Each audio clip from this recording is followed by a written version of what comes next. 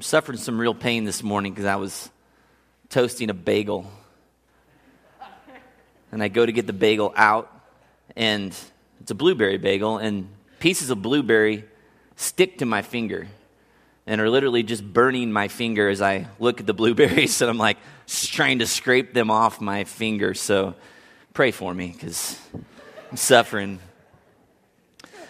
Well, if you're not already aware, there are certain topics in the Bible that have been hotly contested by people for, now going on 2,000 plus years. And one of those topics is kind of like the end times and exactly how that's all going to shake down. Who's going to go to heaven?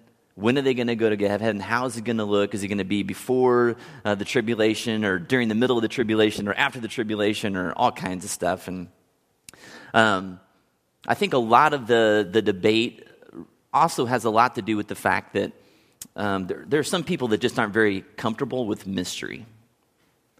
And I think in the West, we like to really get our facts straight, and we like to feel like we have kind of a clear understanding of the topic, that somehow if we can understand it clearly, that it gives us more faith, or we can trust in something if we can understand it really well. The problem then with Christianity is that is initially an Eastern religion. Judaism, Christianity is born out of a Middle Eastern culture, which is very comfortable with mystery. And so when you think about it, trying to completely explain the ways of an infinite and perfect God with our finite and imperfect minds, and thinking that we're going to somehow understand everything that he does and why he does it, is really kind of borders on arrogant. To think that as flawed humans, we would be able to completely wrap our minds around every thought and decision of a perfect God. So as we continue in our study of 1 Thessalonians today, we're going to be reading a passage centered around these issues of the rapture, with, the time when the Christians are pulled up and caught into the air with Jesus, and we're going to look at some of these passages and kind of what happens to us when we die. And I'm going to tell you up front that my explanation of this material is going to leave you wanting. Okay? You might even be fairly frustrated with how I present this material today. And there's probably going to be a sense of unsatisfaction. But I hope you can be okay with that. And I hope you can be sure enough about some things that we're going to talk about today, so that for the things that maybe are still a little bit mysterious and a little bit hard to explain, that you can chalk that up to faith and to trust in a God who does understand it all. So that's my hope. Our last time together in chapter 4 of 1 Thessalonians, we discovered that Paul is addressing the people there. There's some issues that have arisen in that community in Thessalonica. And as we looked at 2 weeks ago, one of those issues that as Paul presented the gospel to them, part of that story is that, hey, Jesus is coming back. And some of the people there thought that was going to be really soon. So they just decided, you know what, I'm not going to work, right? Jesus is coming back. I'm going to kind of take it easy and wait for that. And Paul has to kind of insert himself and say, hey, guys, that doesn't really reflect Christ very well and his character and nature. People are going to think that Christians are just kind of lazy. So I need you to get back to work. Start working with your hands, okay? Get back to it. So as we finish chapter 4 today, we'll see Paul continuing this discussion of the impending return of Christ. You can go ahead and open your Bibles to 1 Thessalonians 4. If you haven't done so already, it's page 825. We're going to start in verse 13. It says, "Brothers and sisters, we do not want you to be uninformed about those who sleep in death, so that you do not grieve like the rest of mankind who have no hope. For we believe that Jesus died and rose again. And so we believe that God will bring with Jesus those who have fallen asleep in him. According to the Lord's word, we tell you that we who are still alive, who are left until the coming of the Lord, will certainly not precede those who have fallen asleep. For the Lord himself will come down from heaven with a loud command, with the voice of the archangel, and with the trumpet call of God, and the dead in Christ will rise first. After that, we who are still alive and are left will be caught up together with them in the clouds to meet the Lord in the air. And so we will be with the Lord forever. Therefore, encourage one another with these words. So apparently, Paul had built up this return of Christ, or the second coming of Christ, into a pretty amazing event, and rightfully so. But so much so that some people in Thessalonica there who maybe had some friends or some relatives that were passing away during this time that they're waiting, start to get kind of concerned, like, are those people going to miss this event in some way? Are they not going to maybe get to experience it in the fullness of those that are alive when it happens, experience it? So they're concerned for those things. And so Paul's response here in chapter 4 is really more pastoral than theological. His main concern here is to try to comfort them, to try to calm a little bit of their anxiety, more so than explaining exactly how everything's going to work in some systematic way. But one thing you can really take away from this passage is just the amount of love that the Thessalonian Christians had for one another, because they didn't want any of their brothers and sisters in Christ to miss out on this event in some way. So it's interesting to note, as you probably look through this passage, you might have noticed that Paul uses the phrase, fall asleep instead of died. So any ideas as to why?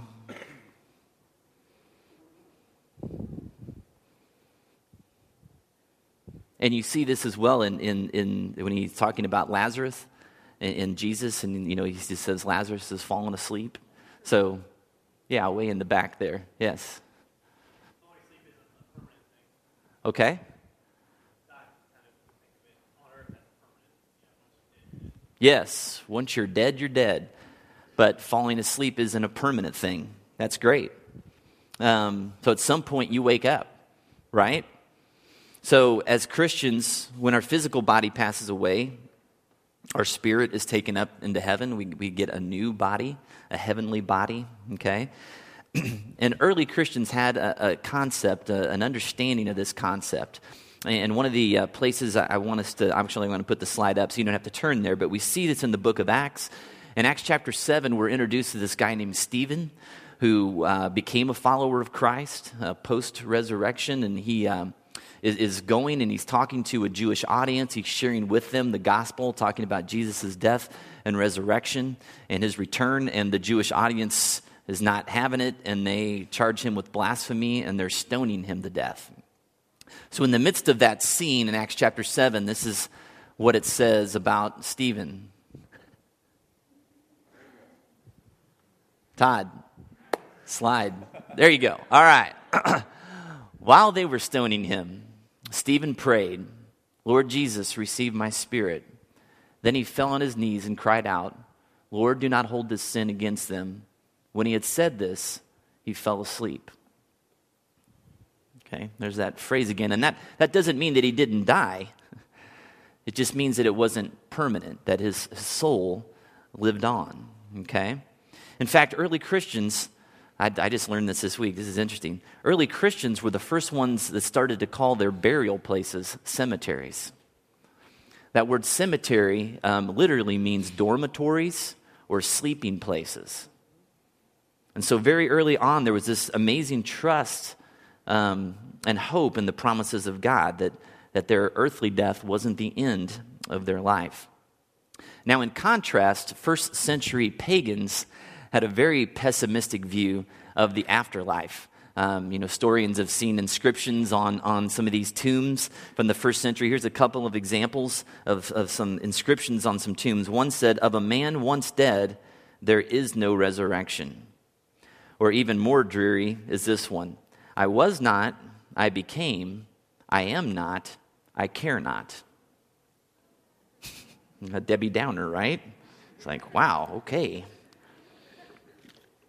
So in the midst of this pessimistic culture in regards to the afterlife, Paul reminds them that it's okay to grieve, for some of these folks that you've lost here in Thessalonica, but don't do it like people who don't have any hope, right? We do have an amazing amount of hope. And then he reminds us in that passage what our hope is in. In verse 14, if you look at that again, it's this amazing statement of faith. He says, we believe that Jesus died and rose again. And so we believe that God will bring with Jesus those who have fallen asleep in him. Now, folks, I want you to humor me a minute and kind of take a step back and consider that as Christians, we really believe some wacky stuff. I mean, have you ever really thought about what we believe? I mean, we believe in a God that we can't see, right? And we believe that at some point in history, that God decided to become a human. And so the Holy Spirit impregnated this teenage girl. And so she gave birth as a virgin to God in the flesh, who then grew up in this insignificant town called Nazareth, the son of a carpenter, who then, at the age of 30, took on his Messiah role as a savior of the world. And so he went and he was arrested and killed, but then he was bodily resurrected. And then he ascended into heaven, and he said, if anyone would believe in me and follow me, that so one day you'll be with me there too. That's crazy. And so it's funny sometimes how we can, especially in our Western culture, we can be so uncomfortable with mystery. But we get so used to telling that story that it loses a little bit of its wackiness, right? It's just like, man, that is a crazy story that we say we believe every Sunday when we come to church, right? And so I think sometimes we need to stop poking around at other religions that we kind of think, man, you guys believe some crazy stuff. I'm like, man, look in the mirror.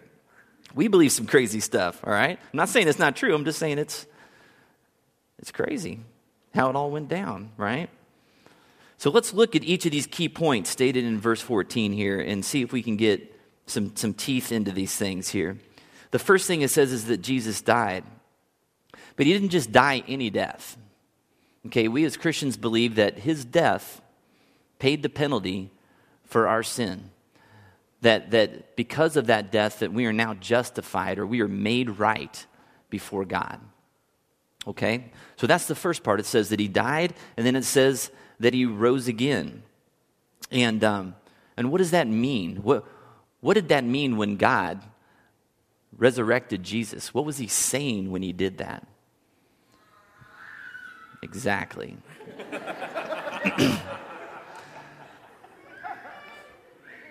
What he was saying is that I accept that payment for the sins of the world.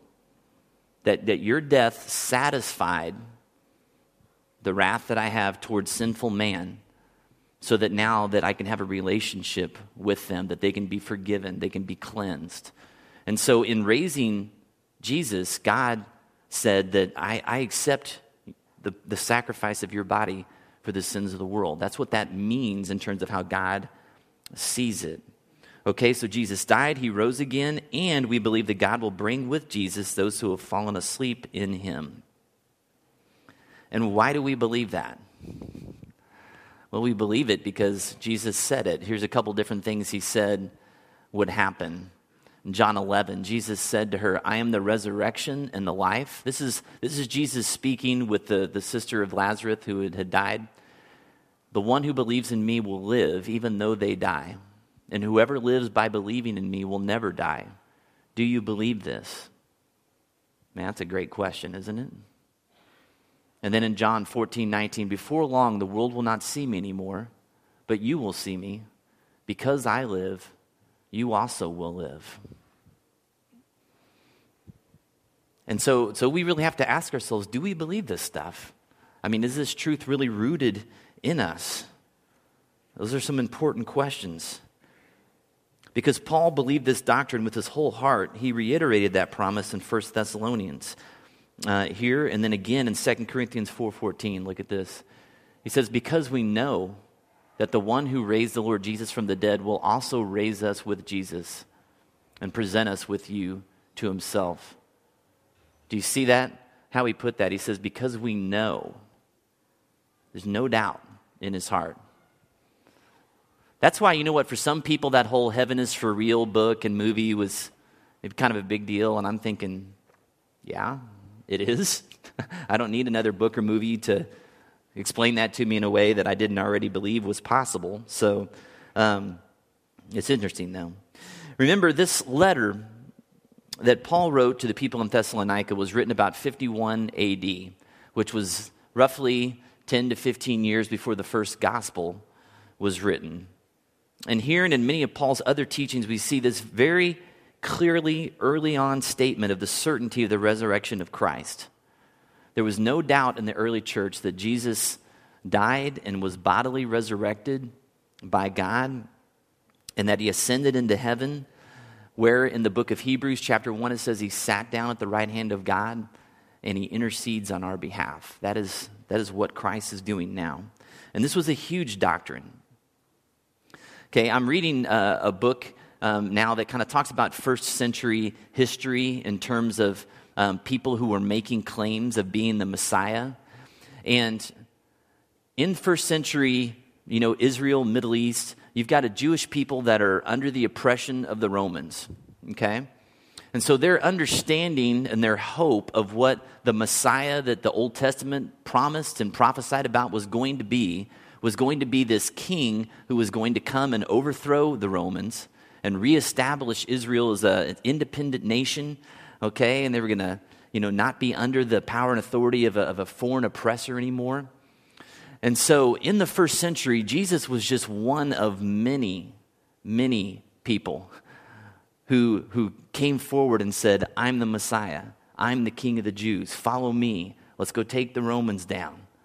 And each one of those false messiahs gathered followers because people were hungry for that. And every other one of them, and actually including Jesus, all of them were killed. All of them were executed by the Romans. But only one of them are people still talking about today, right? Something happened to Jesus that was very different than all these other guys. His tomb was empty. His followers, who had just been ordinary guys, all of a sudden become these amazing preachers and are taking this gospel out to the world, are willing to die for this message. Okay, something very significant happened there. And so this whole idea of resurrection is so critical to the early Christian movement. Let's look in 1 Corinthians. If you could turn your Bibles over there to page 801. 1 Corinthians 15.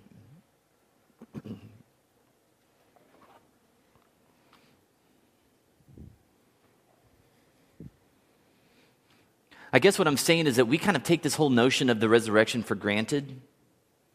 We're just so used to hearing it and kind of accepting that it's true. At that time, this was a mind-blowing statement that his followers were making, that this man was resurrected and he was no longer dead, okay? And so we see Paul writing to the church in Corinth in chapter 15, starting in verse 1. It says, "Now, brothers and sisters, I want to remind you of the gospel I preached to you, which you received and on which you have taken your stand.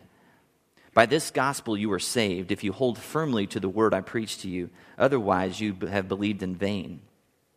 For what I received, I passed on to you as of first importance, that Christ died for our sins according to the Scriptures, that he was buried, that he was raised on the third day according to the Scriptures, and that he appeared to Cephas, who was Peter, and then to the 12. After that he appeared to more than 500 of the brothers and sisters at the same time, most of whom are still living, though some have fallen asleep. Then he appeared to James, who was the brother of Jesus, then to all the apostles, and last of all he appeared to me also, as to one abnormally born." So that letter was written about 55 AD, and it shows that there was a standard presentation of the basics of the gospel story of Christ. There was kind of this statement of faith, that Paul would say, this is what we believe. It was passed on to me, and now I'm passing it on to you. We believe these things. Jesus died. He was resurrected. He ascended into heaven, that one day he's going to take us there to be with him as well. So to say you were a follower of Christ at that time was to say that you believe those things that we just read in 1 Corinthians 15. Not only to say that you believe them, but you knew them to be true, and you were willing to risk your life for those truths. And a lot of them did give their life for those truths. I was just reading this morning in a devotional about a guy named St. Ignatius of Antioch, who was a disciple of John, who became a real big leader in the Christian movement in the early 2nd century, whose life ended being eaten, by wild animals in the Colosseum. And so there was a lot at stake in saying that I believe these things to be true, okay, at that time. Now, as we conclude this passage, I want us to go back to something that Jesus said to John, in chapter 14. So I want you to turn to John chapter 14, page 752.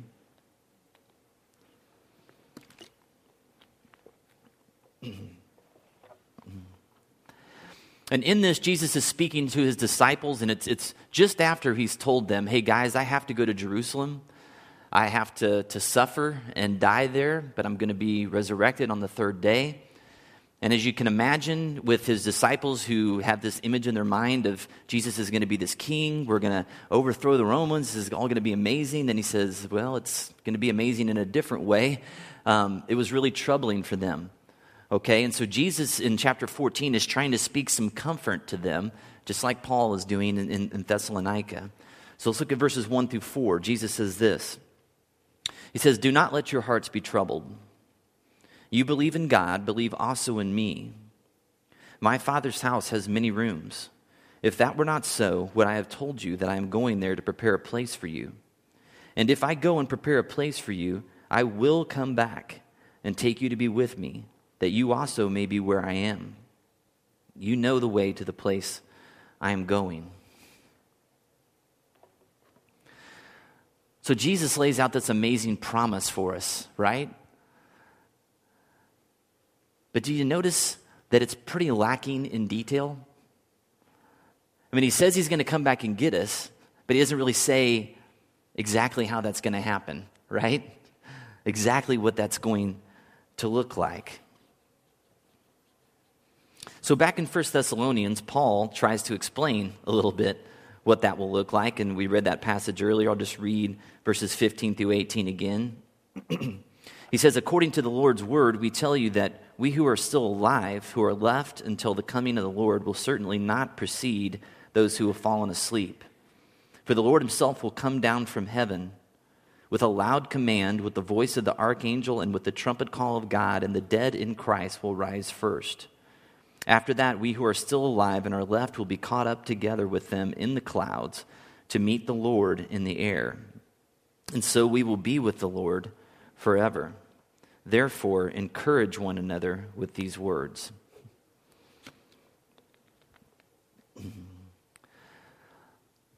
And that's hard to wrap your mind around, isn't it?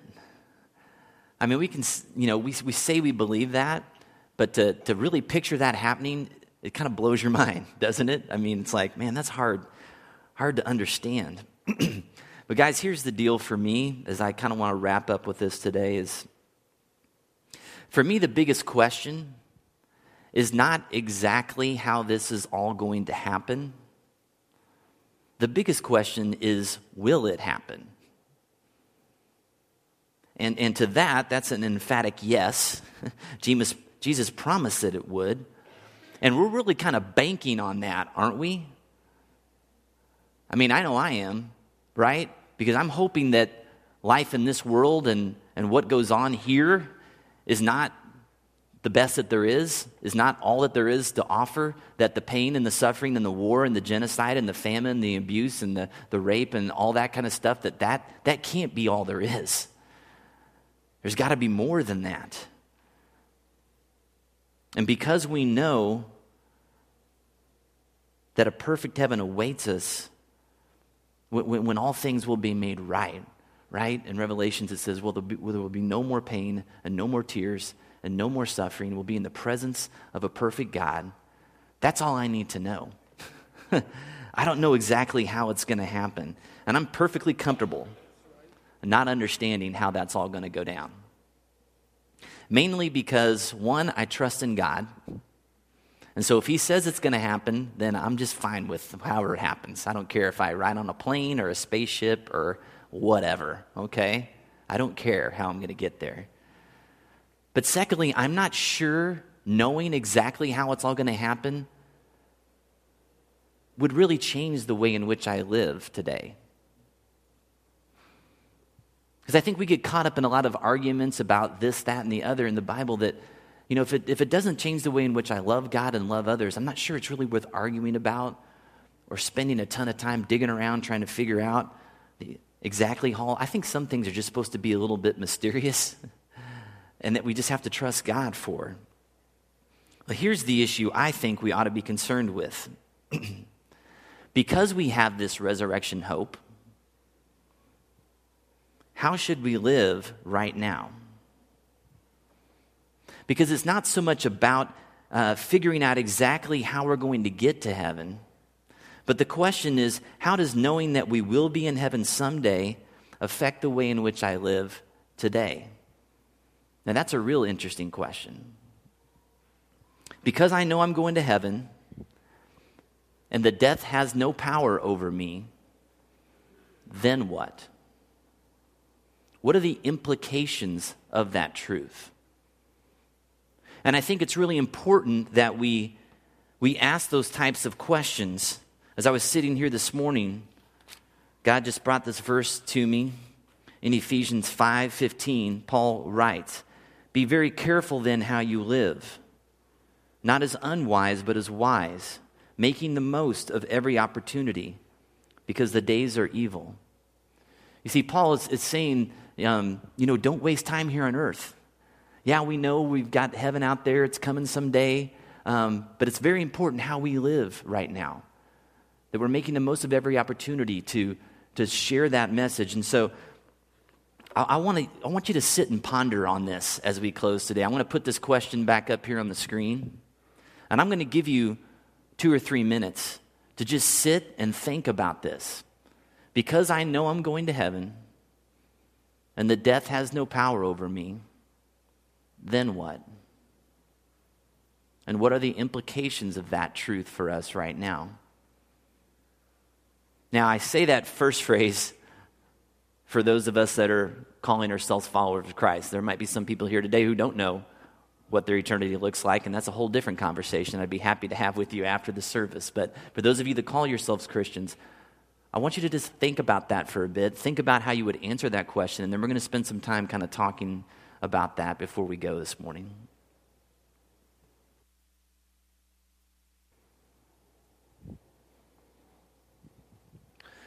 So if this is all really true, and if we all really believe that Jesus said, "I'm going to go and prepare a room for you, I'm going to come back and I'll take you to be with me, that you'll be there with me also in heaven one day," then what does that mean for us right now? What are the implications of that on the way that we live day in and day out? Yeah, Jim?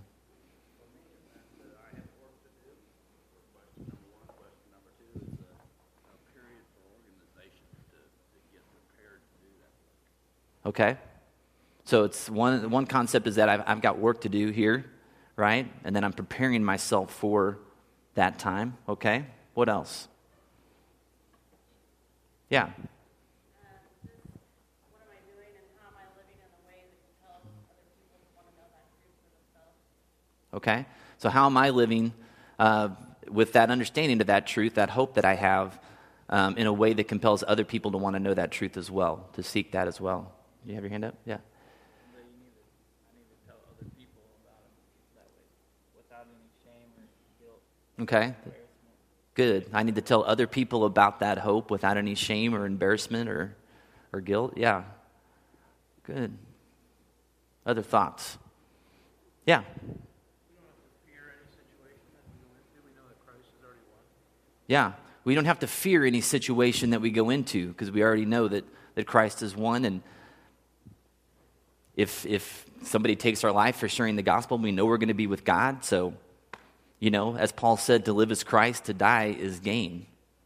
I'm fine with dying. I mean, that's how Paul lived his life. That's how he could go from town to town preaching this gospel and getting beaten up and flogged and stoned. And he could get up and go to the next town because he knew, even if I die, I'm with Jesus. So what do I have to fear? And it gave him this amazing freedom and courage and boldness to go and to not allow the enemy and literal enemies here on earth and the enemy Satan and the things he wanted to do to try to slow him down, to stop him from this call and this mission to get this message into people's hearts and minds. Other thoughts? Yeah, Aaron?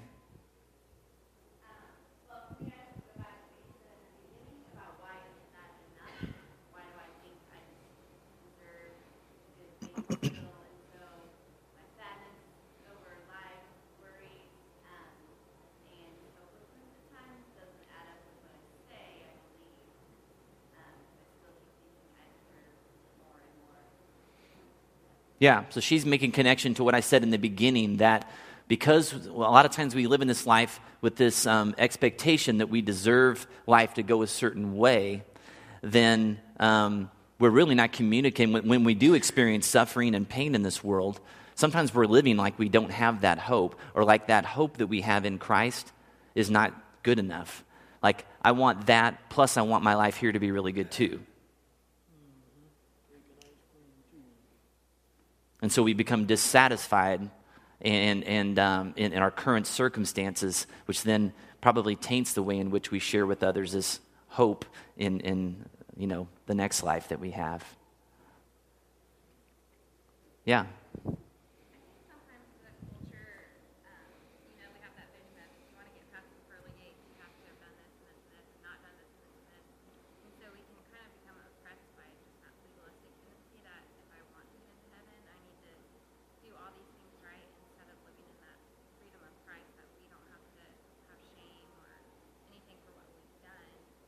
I mean, we're still going to have to stand accountable. Right. But instead of checking off the boxes of how you get to heaven, having that confidence. Okay, yeah, she said that, we have all these stories in our culture kind of like this image of when we get to the pearly gates, Peter's going to be standing there with the checklist and kind of, keeping score of how you did in life. And so it almost creates a little bit of kind of an anxiety or a little bit of a works mentality that I've got to be good enough, instead of resting in the knowledge that when we've been forgiven, we don't have to earn our way there, that we can live in that freedom that comes from that understanding. Good answers. And what I really wanted to stretch you guys to do here today is to take a concept that we toss around and we, kind of give lip service to of, yes, we're going to heaven, and I believe that. But what are the implications of that truth on now?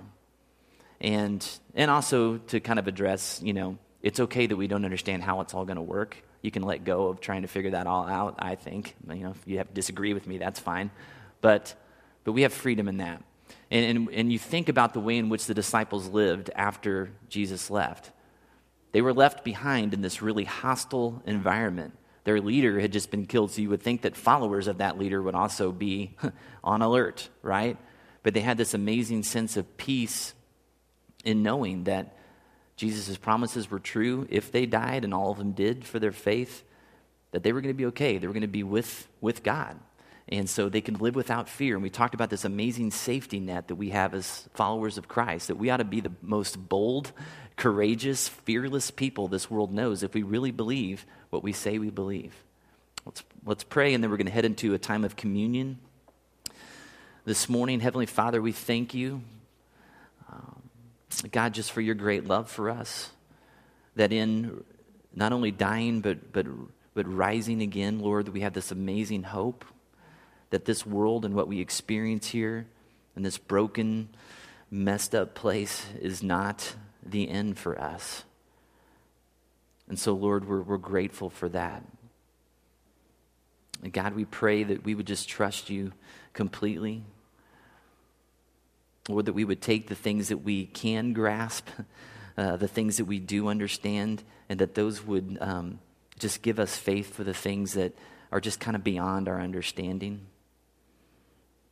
God, but we would just know those things to be true. I love the way Paul writes, and he just says, I know this. And God, I pray that knowledge, that belief that we have would translate into how we live each day. God, that we wouldn't fear death, that we wouldn't fear the world, or we wouldn't fear temptation or persecution or whatever. God, that we have this amazing safety net of knowing that we're completely loved and received, and that you're preparing a place for us, and that you promised us that you're not going to leave us as orphans, that you're going to come back and take us to be with you. So God, help us not to put our trust in the things of this world, so that we can hold on to you and trust in you. Pray in Jesus' name, amen.